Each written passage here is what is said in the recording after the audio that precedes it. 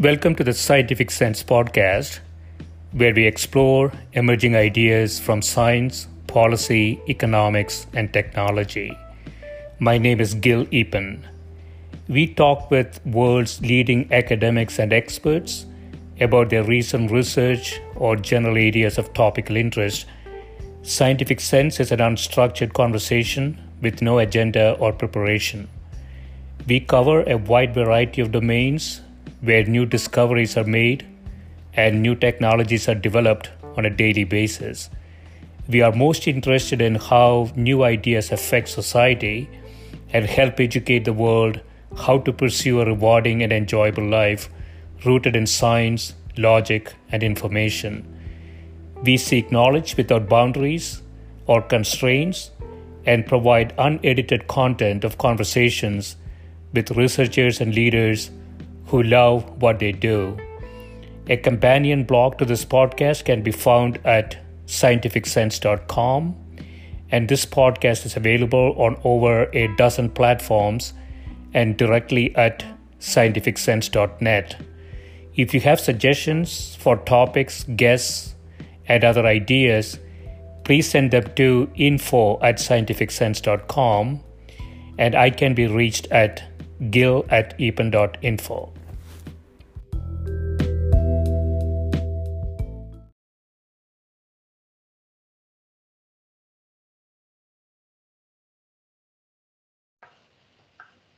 My guest today is Professor Bruce Hammack, who's Professor of Entomology and Nematology at the University of California, Davis.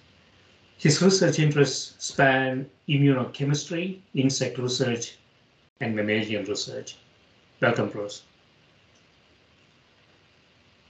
Very glad to be here. Thank you. Yeah, thanks for doing this. So I know that you are doing a lot of very, very interesting things. And I want to start with one of your research interests, which is insect biology. And I'm on your website. You say insects can have extremely detrimental effects on human welfare, primarily in terms of their ability to damage food fiber crops and their ability to transmit disease, not only in humans, but also livestock and plants used by humans. So I can tell you that, having grown up in a developing country most of my life, this is always a problem. Insects are a major issue. So what's our current understanding, and do we have interventions that are useful in this context? What I spent most of my insect career on was regulatory biology and development of insects. So a guy named Carl Williams at Harvard many years ago came up with the idea that the insect endocrine system seems to have evolved relatively recently compared to the nervous system. So he hoped that we could disrupt insect endocrinology, the hormonal development of insects, and have a high level of selectivity. So I started out in graduate school trying to isolate insect hormones and then making chemical mimics of them. So this was done at several startups, but also in the lab I was in at Berkeley.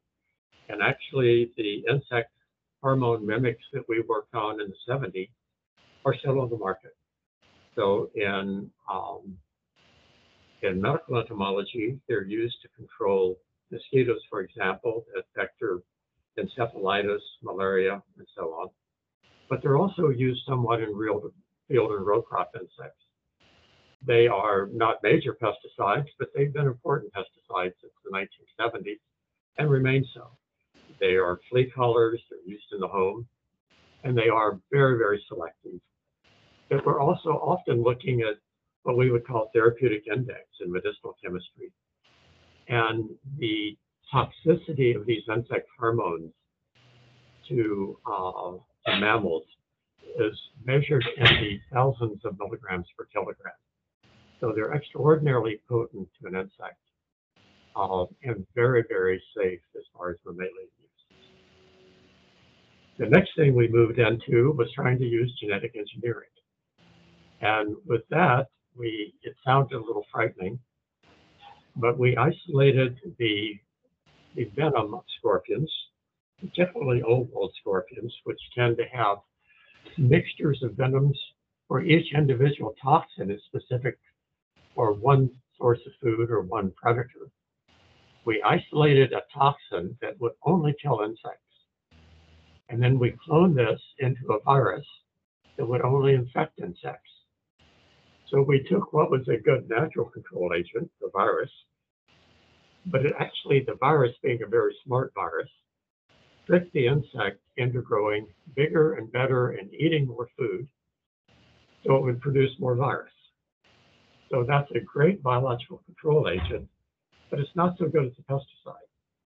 So we turned it into a quick kill virus that would infect the insect, make the scorpion toxin, kill the insect, and then the virus would become extinct. So we would have to reintroduce the virus every year. So this got into field tests for 5 years in the US, but it was never really used very much. However, it was used quite a bit in China. Yeah, that's a beautiful thing. It is sort of in the vein of artificial intelligence. So you create an agent that goes in and does something, and that agent cannot really replicate. So the virus, right? So when the end outcomes are accomplished, the agents also disappear in the context, which is really a beautiful way to tackle the problem, I think, right? This was really fun. We started out, you can never prove anything is safe. So we tried very hard to prove that the recombinant virus was dangerous. And one of the worries was that it would get loose and replicate in the environment, and it would drive some species to extinction. But in this way, we could only make the virus in the laboratory. It would work for one generation in the field, and then would absolutely vanish. Yeah. So what's sort of the current state of the art in practice? So has this sort of moved into practice? The chemical mimics of insect hormones have been in common use internationally since probably the early 70s, and they continue to be used quite a bit, particularly in areas that are sensitive where you would not want the agent to be dangerous because it would be used, for instance, in cisterns in Malaysia. So you would not want to put an insecticide into drinking water that could be dangerous. So it's very good there. It's used in cowlicks. It's used in pet shampoos. So they have fairly wide use. It's not used so much in field and row crops because we designed these chemicals during the time of Rachel Carson, and we designed them to be very unstable in the environment. So they are often too unstable to be used in the field, but they are, for example, used on tobacco because this would then kill the insects that eat tobacco during storage before they become cigarettes or cigars. But the novelty is really sort of the how the chemical is introduced into the insect, right? So the viral aspects of it. That's really the novelty, right? Yeah. So the viral technology we started about 1980 and worked on for a few years, and it really required the technology that developed then. We had to be able to sequence peptides in very small amounts, and purify peptides, having only tiny amounts of venom that we would melt from a scorpion. And then the ability to synthesize the gene, the ability to transfer that gene into the virus and grow the virus in the laboratory. And then it doesn't sound like it's very important, but whether it's drugs or pesticides, the ability to formulate that so that the virus would be protected from light and oxygen in the field. And so these were actually used in cotton entomology in competition with classical pesticides. And they proved to be more economical, and they also didn't kill the natural enemies. Yeah, so as we get better at this, Bruce, I mean, we're going to be very efficient in potentially removing some classes of insects, let's say. I don't know much about this. I'm totally speculating. I would bet on the insect Jill. Jill. Um, they are remarkably adaptable. They evolve quickly. They've got huge genetic diversity. And actually, even if we were able to take out one pest species, I would expect another pest species would expand the range.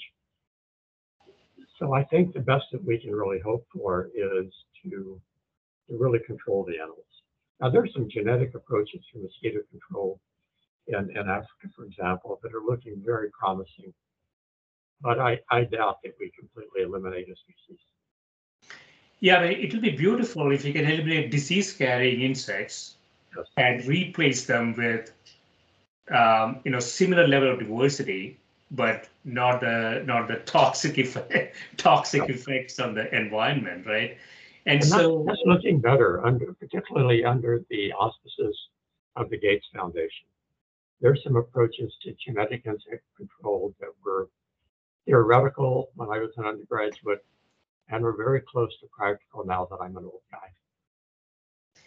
Yeah, I mean, it's just a really beautiful thing. So if you, so there's sort of a therapeutic index for the whole population, so to speak, right? So if we say, we're going to remove the toxic effects of species programmatically by design, but we keep the diversity so that the system works beautifully, right?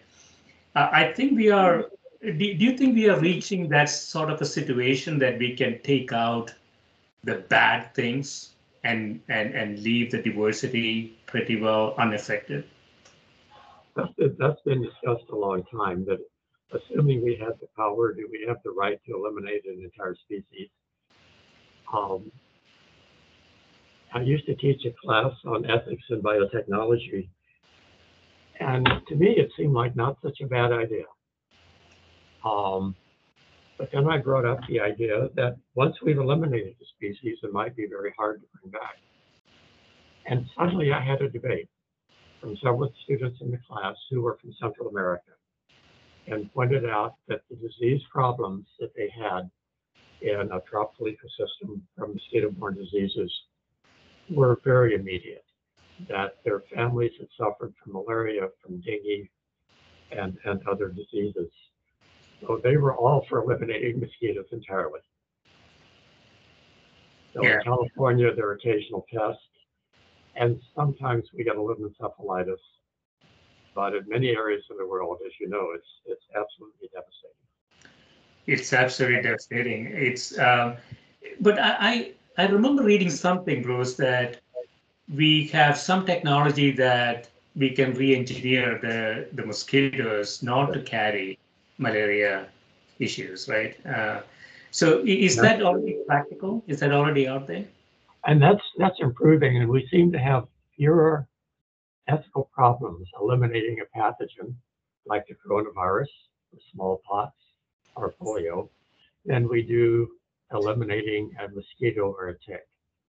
I guess it's sort of very centric that if something is large and it crawls and moves around, we're nervous about eliminating it, but we're very happy to eliminate a pathogen.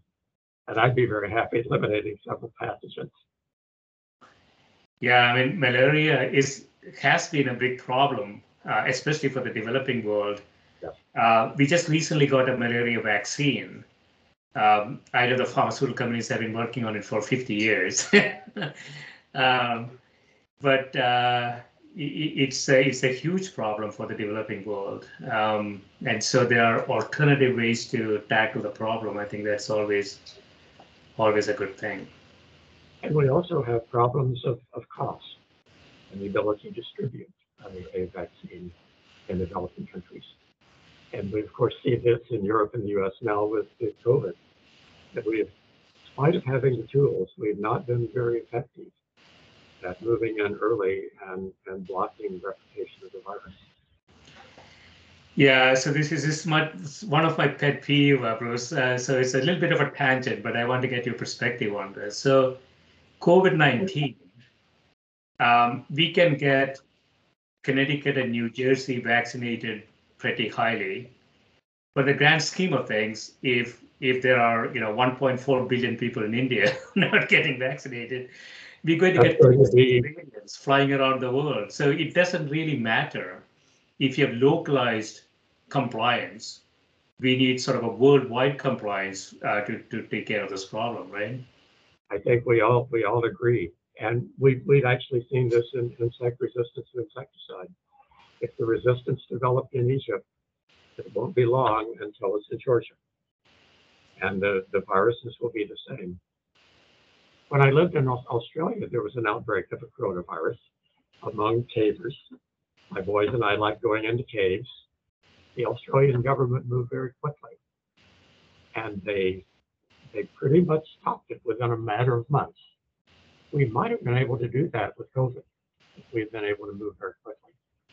Maybe it was just too much virus, but the alternative to that is if we moved slowly in a haphazard way, even if we're not altruistic, we'll find that countries that do have poor public health and poor vaccination will be an incubation period or an incubation spot to develop new viruses that then become resistant. So we were very lucky with polio, smallpox, to be able to get on top of the virus so much that they really haven't made a comeback. And I don't know if we'll be doing that with COVID or not. Yeah, it doesn't look like to me, Bruce. It's just pessimistic. We need knowledgeable leaders in large countries Yes. to move, as you said, fast enough to quell a threat like this. But unfortunately, in the status quo, we did not have knowledgeable leaders in large countries. We may have had some really good leaders in small countries like New Zealand or South Korea, but that doesn't solve the problem, right? That is the issue, I think. My son works in Hollywood, and when the movie industry shut down here, he got a job in New Zealand, and he said it was so wonderful for that year. He did not wear a mask and so on. Getting into New Zealand was somewhat draconian, but as he said, the cost was well worth it. Yeah, I mean, it's from a policy perspective, I feel I don't know, there are two things here. One is the scale problem. It's always easy to manage 8 million people or 7 million people. It's a lot more difficult at 300 million or 1 billion, right? Especially if you have a patchwork of countries within countries, and US and India are good examples of this. And every state has its own policies, so you can't really control that. And for the world, it's a huge problem because if these large countries are unable to control disease spread, it doesn't matter what small countries do. It ultimately filters back in there. Germany, I was reading some data. Germany's infection rate today is higher than what it was at the peak of the pandemic last year. That's really sad. So I want to go into another area that your lab is doing a lot of work in. That is mammalian enzymology. Evaluation of the risk of foreign compounds depends upon understanding the mechanism of their degradation, hydrolytic enzymes, you say, such as epoxide hydrolysis or esterases, and I can pronounce all of this, Bruce. You still protect us against many environmental chemicals, and some of them also have biological function. So just define what you mean by mammalian enzymology, and we'll go from there. Well, enzymes are catalysts, like a catalytic converter. Only the enzymes are biology and not metals. So they speed up reactions, and we live with enzymes. So Uncle Linus Pauling, actually the year I was born in 1947, came up with the idea that if you could mimic a transition state along a reaction coordinate with any catalyst, catalytic converter, or an enzyme, you could kill it. So what my lab has done pretty much my whole career is to look at key enzymes in developmental biology and ask, can we design something to kill that enzyme? Which sounds very insidious. But if we kill the right enzyme in insects, we can control an insect pest. And so that's what we've done with transition state mimics and enzymes. In mammals, we found an enzyme that degrades a group of compounds that block or resolve inflammation.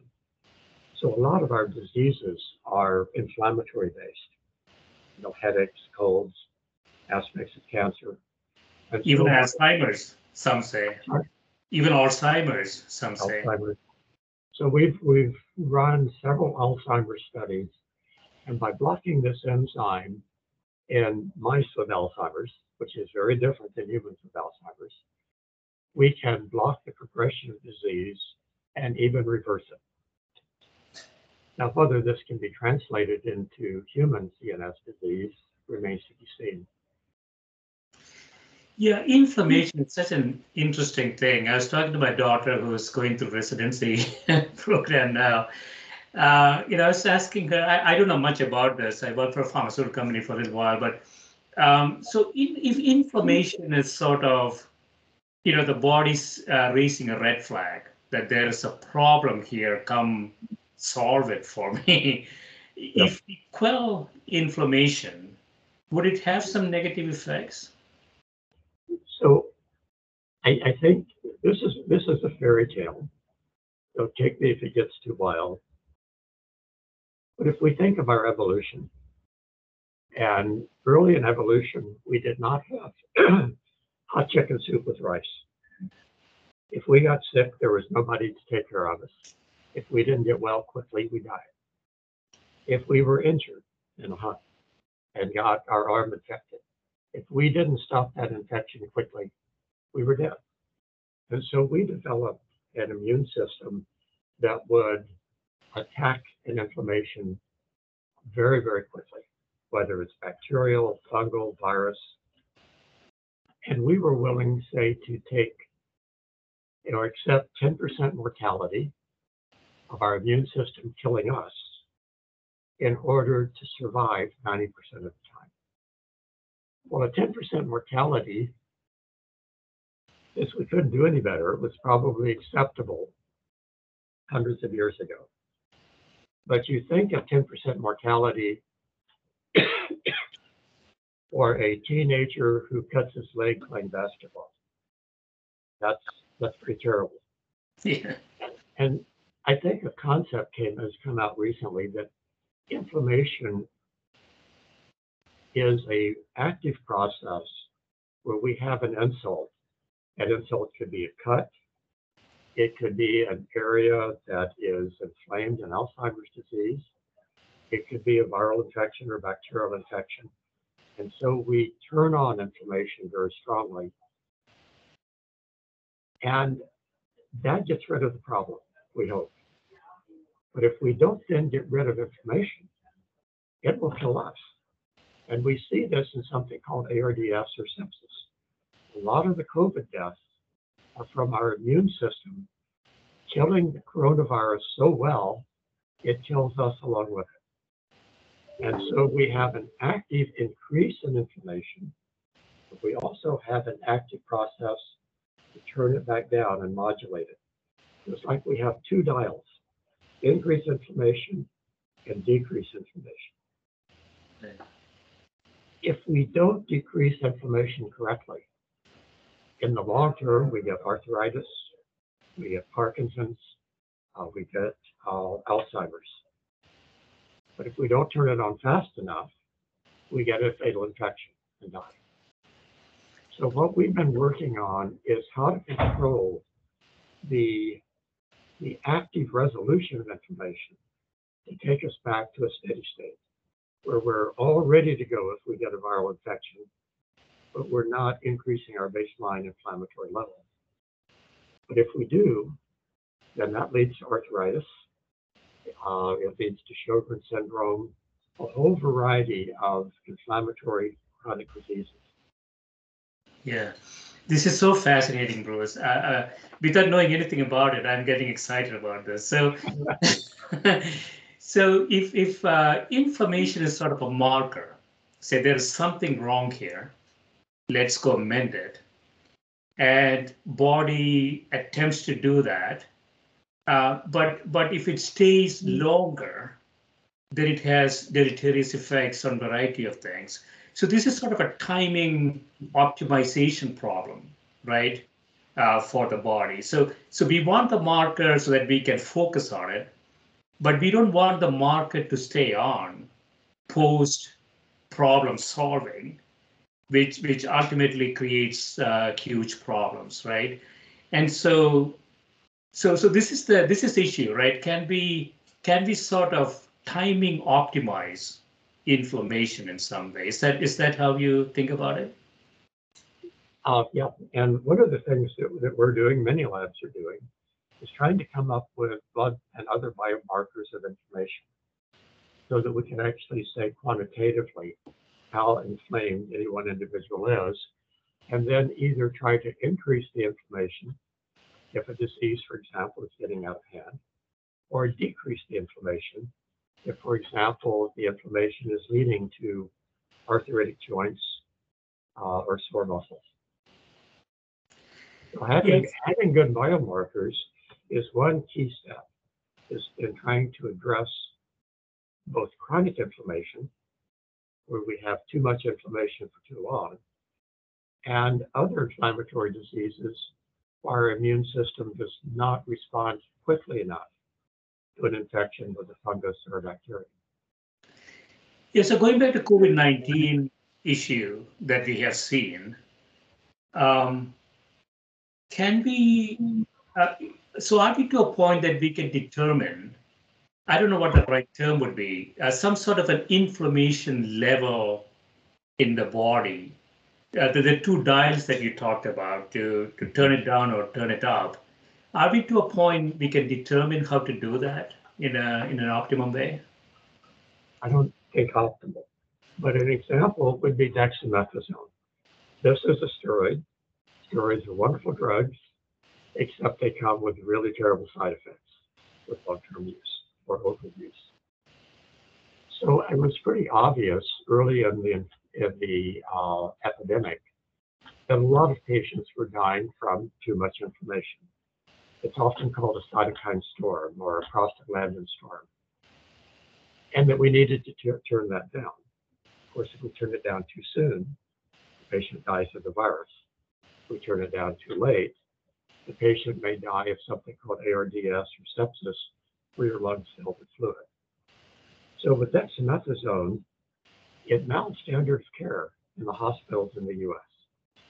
And yet the first two trials with dexamethasone actually killed patients because they turned it on too soon and the virus then got out of hand.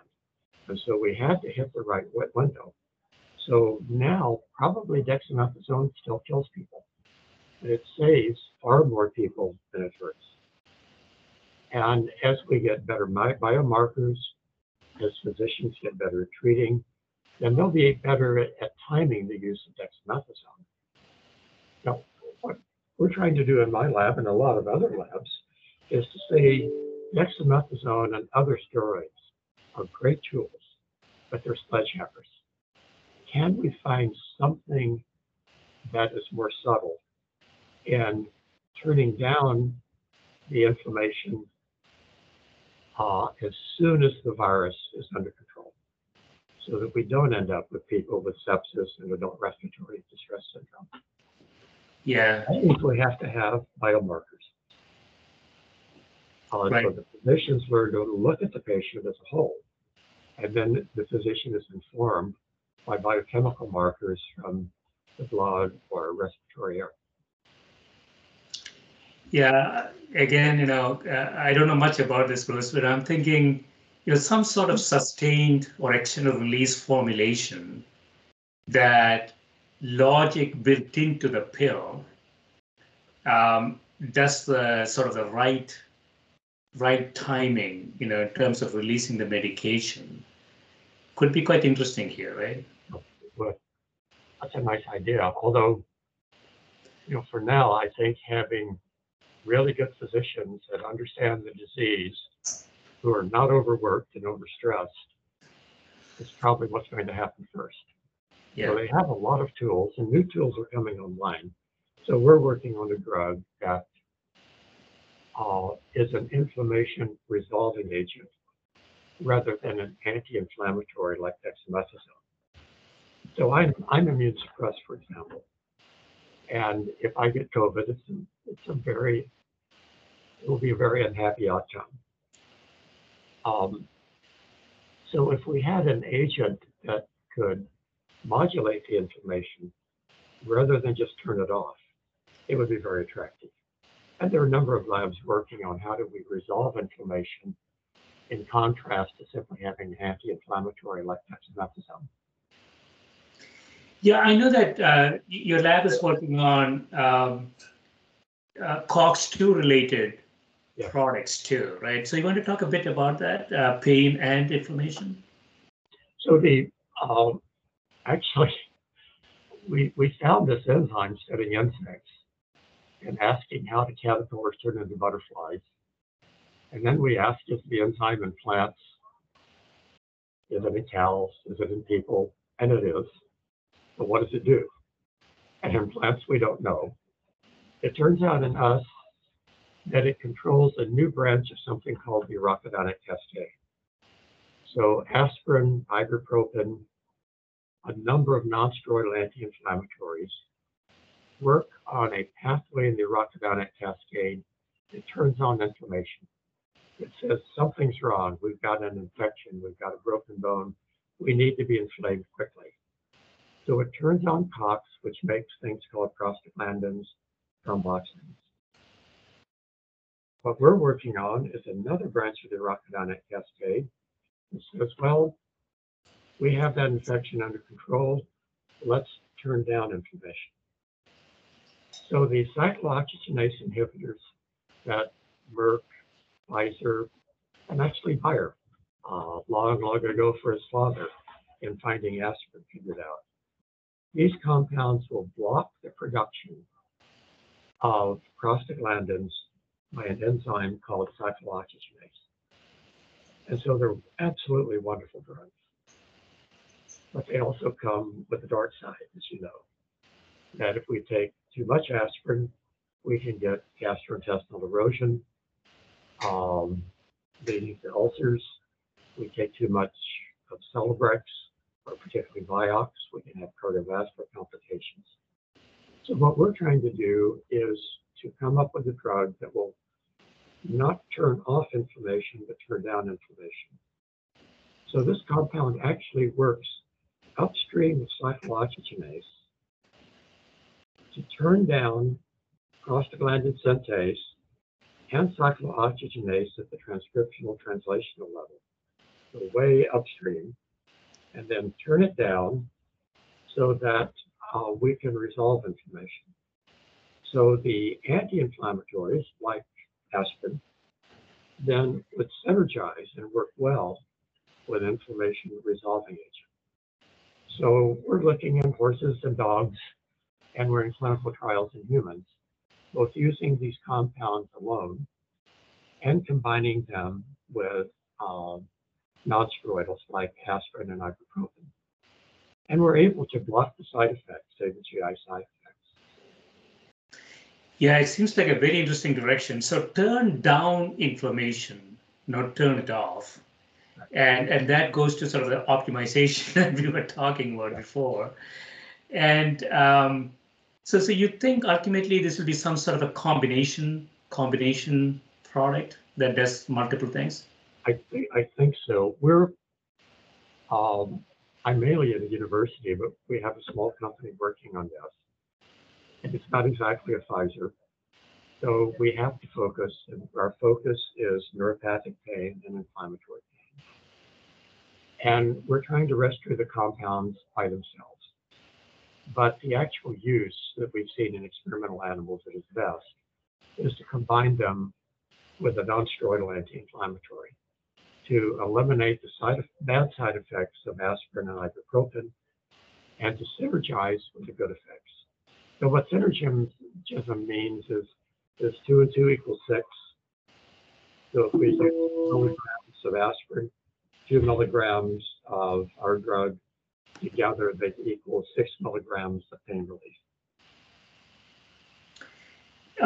So another area that you have in the lab is you say metabolomics and mass spectrometry. So lipid analytical core is a mass spectrometry lab located. So what is coming out of that process? So metabolomics is I heard a guy say, well, if the public can't pronounce it and you can't spell it, you probably shouldn't use the word. But it's in wide use. That we have transcriptomics, where we monitor RNA levels. We have proteomics, where we monitor protein levels. But if we look at the gene, the message, the protein, and then biology, it's metabolomics, the metabolites that are between the protein and do we feel good or not. So what we're doing is we are using modern mass spectrometry to look at a whole bunch of metabolites. And this is something where we started out, we can look at 4 metabolites and it slowly increases. And there are 2 big ways to do metabolomics. One is to use an instrument that looks at many, many things. And you tend to look at products that are, as I jokingly tell my colleagues, high abundance and low significance. But the nice thing is they can look at an awful lot of different compounds, often in a non-quantitative way. What we're doing is looking at products that are very low abundance, but very high significance, like the hormones that control your body, the neurotransmitters, and in this case, what are called the eicosanoids that come from the arachidonic cascade. So now we look in a very quantitative fashion at about 200 different eicosanoids. These eicosanoids control pain, they control childbirth, they control blood pressure, they control GI mobility.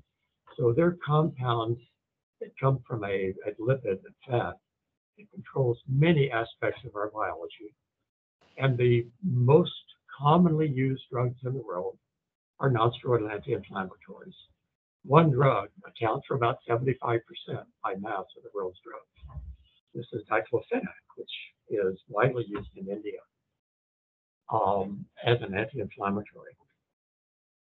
So we're able then to trace what does diclofenac, what does aspirin, what does ibuprofen do in your body with regard to these eicosanoid compounds. And then from that, predict that they will have side effects or beneficial effects. And by doing this in COVID patients, we're able to get an awful lot of insight why some COVID patients are sick and then recover. Some COVID patients go into adult respiratory distress syndrome and sepsis and either get long COVID or die. And 2 biomarkers out of this arachidonic cascade really do predict in humans which way COVID will go. Wow, that would be a beautiful test if we can determine. So what's the significance, Bruce? More at a higher level, this low abundance, high significance chemicals. That's just in a way a joke. All of it is very important. So it's important to look at our blood and ask, do we have high blood glucose? Glucose is a high abundance chemical, and it tells us a lot about our diabetic status, about our diet. So we can look at these, with the technology we have, we can look at thousands of these chemicals. And computationally, we're getting better in interpreting these. So long ago, when I was a baby, I worked in a lab with Linus Pauling. And his idea was to look at a breath sample and to be able to diagnose your disease. Well, he was a few decades ahead of his time, but he was right on target. And increasingly, we will go beyond the Chem20 panel, that one blood sample you get when you get your doctor, towards monitoring many, many things. Some of them will be broad samples like general global metabolomics, where we try to look at all the abundant chemicals in your blood. And others will be like what we're working on, to look just at the hormones, to look at insulin, estrogen, testosterone, aldosterone, or in case of the prostaglandins, there's 200 lipids that mediate our health, and to be able to more precisely diagnose patients and predict the treatments better. Yeah. From a system perspective, it's kind of sort of interesting. The human is a bundle of noises, and there are a few things that really make a huge difference to the end outcome. And they seem to be sort of hidden in some ways. The signal noise is always a problem. Actually, going back to Linus Pauling, was actually at the USDA lab where the people first invented capillary GC. And the problem he ran into, he could tell, if you're going to become a diabetic. He could also tell if you had a scotch a week ago. And the problem he had was separating signal from noise. Boys are different than girls. People who eat peanut butter are different than people who eat jelly sandwiches. And to pick out the key factors that determine your health against a huge background of metabolites was really, really hard. And it remains hard today. Yeah. And if you look at it from a healthcare perspective, we are spending $4.5 trillion in the US alone for healthcare spending. And if you sort of look at the 4.5 trillion, there's type 2 diabetes, there's hypertension, to major things, there's pain and inflammation, which is a huge thing. So there are a few things that is actually, sort of eating into that 4.5 trillion. And so, if you were to look at the sort of the macro spend, and if we can mitigate spending some way, I think pain and inflammation is a big part of that, right? Yes, it's huge. And it's huge internationally. There's a lot of diseases. The really big disease would be starvation. And then we get leishmaniasis, malaria, sleeping sickness. The big diseases affect people without much money and resource, which is the problem you were alluding to earlier. But the hope is that whether we're working on cancer or working on canine arthritis, we're going to find things that are globally useful, not just on that one disease. Yeah, I mean, so I don't know much about this, Bruce, but I want to. So starvation, as you mentioned, if you look at, I looked at some data from India, for example, and the excess mortality in the slums of India was lower than the wealthy suburbs. And so do you see, how do you see starvation playing a role? And I'm thinking COVID-19 specifically here. Do you see a connection in some way? Well, we have inadequate energy diets, which can be terrible, as we see now in parts of Africa. Simply not enough calories to survive. We have problems where it's not a balanced diet. And we can see this in areas where they don't have a diverse protein. And so you end up with individual amino acids leading to severe disease. But we also can have, I was talking to a group last night, problems of too much food of the wrong kind too soon. And so we have the diseases of affluence. And these often occur, like in the United States, where we have maybe too many supersized soft drinks and hamburgers. But we can also have it in a tragic situation where a population has been on the edge of starvation, and then suddenly they reach the middle class. And food is a sign of affluence as well as nutrition. And they eat too much of the wrong kind of food, And a disease like gout that was almost unheard of suddenly becomes rampant, or a disease like diabetes becomes rampant. So we have a lot of nutritional problems in the world. Yeah.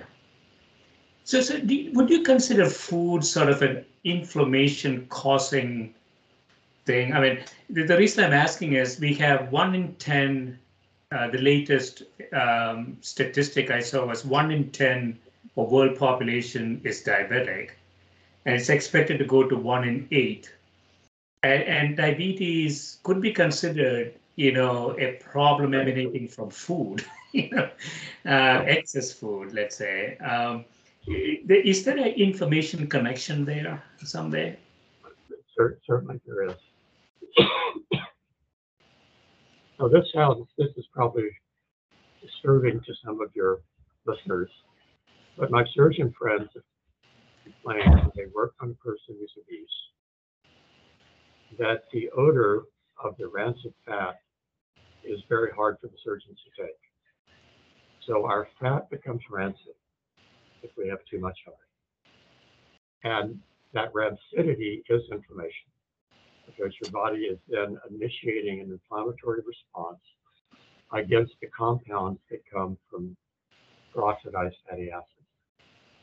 And it's the same thing that can occur in poorly vascularized fat tissue that can happen if you leave a piece of meat out from spring board too long. So that is a very serious problem.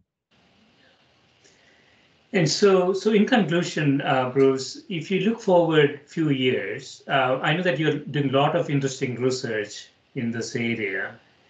I'm really fascinated by this idea that if we can modulate inflammation optimally, there's a lot of beneficial effects on the body. But I don't know how far we are from that through chemical agents. Do you see non-chemical agents doing anything like that? Well, everything that we can do with a small molecule, we can do with a protein, with a message, so on.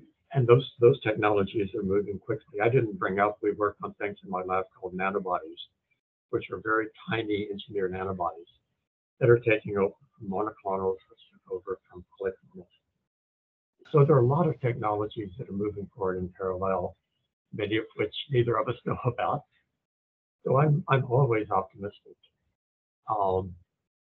Having worked in pesticide discovery and development, and now in human and companion animal pharmacology, things move slowly, which isn't a bad thing because we don't want to make a mistake. But moving through the regulatory system is very hard. Not only the discovery, but also the development of new compounds is very slow and very expensive because we don't want another thalidomide. So we do have these problems. I'm an eternal optimist. So our compound really will, in a variety of different disease states, modulate inflammation. It will not turn it off, but it will take a chronic high level of inflammation, and you can dial it back to a moderate level of inflammation that will protect you from pathogens, but is not causing joint pain and so on. So I am very optimistic. And looking at pain is a terrible problem, but even in intractable pain, not just ours, but there are a number of things to give hope on the horizon that will be able to modulate unwanted pain. So things are getting better. And it's in phase 1, is it? Yes, we're in phase 1. Yeah. So this is just a human safety test, not a human efficacy test. But we have been able to cure fatal inflammation in horses, cure arthritis inflammation in dogs and cats, in addition to mice and rats. So there's hope that we'll be able to translate our mouse and rat work not only into horses and dogs and cats, but also into humans. Yeah, I mean, the beauty is that inflammation reduction is sort of a platform technology. It influences so many different diseases. Yep. And as you mentioned, I don't know I just will say this for the benefit of everybody. It takes about 15 years for an idea to get to market. 5 years in discovery, 10 years in development. It's really a long, long, long process before I was just thinking, we found this enzyme just before Christmas, 1969, with another Gil, Sarjeet Gil, at Berkeley. So it's not a fast process. Right. Excellent, Bruce. Thanks so much for spending time with me. This is really fun, Gil. And happy Thanksgiving. Happy Thanksgiving to you and your family. Thank you. Bye-bye. Bye.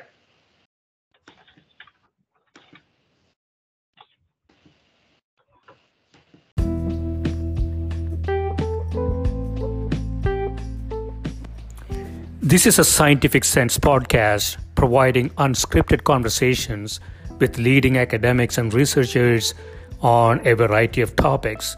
If you'd like to sponsor this podcast, please reach out to info@scientificsense.com.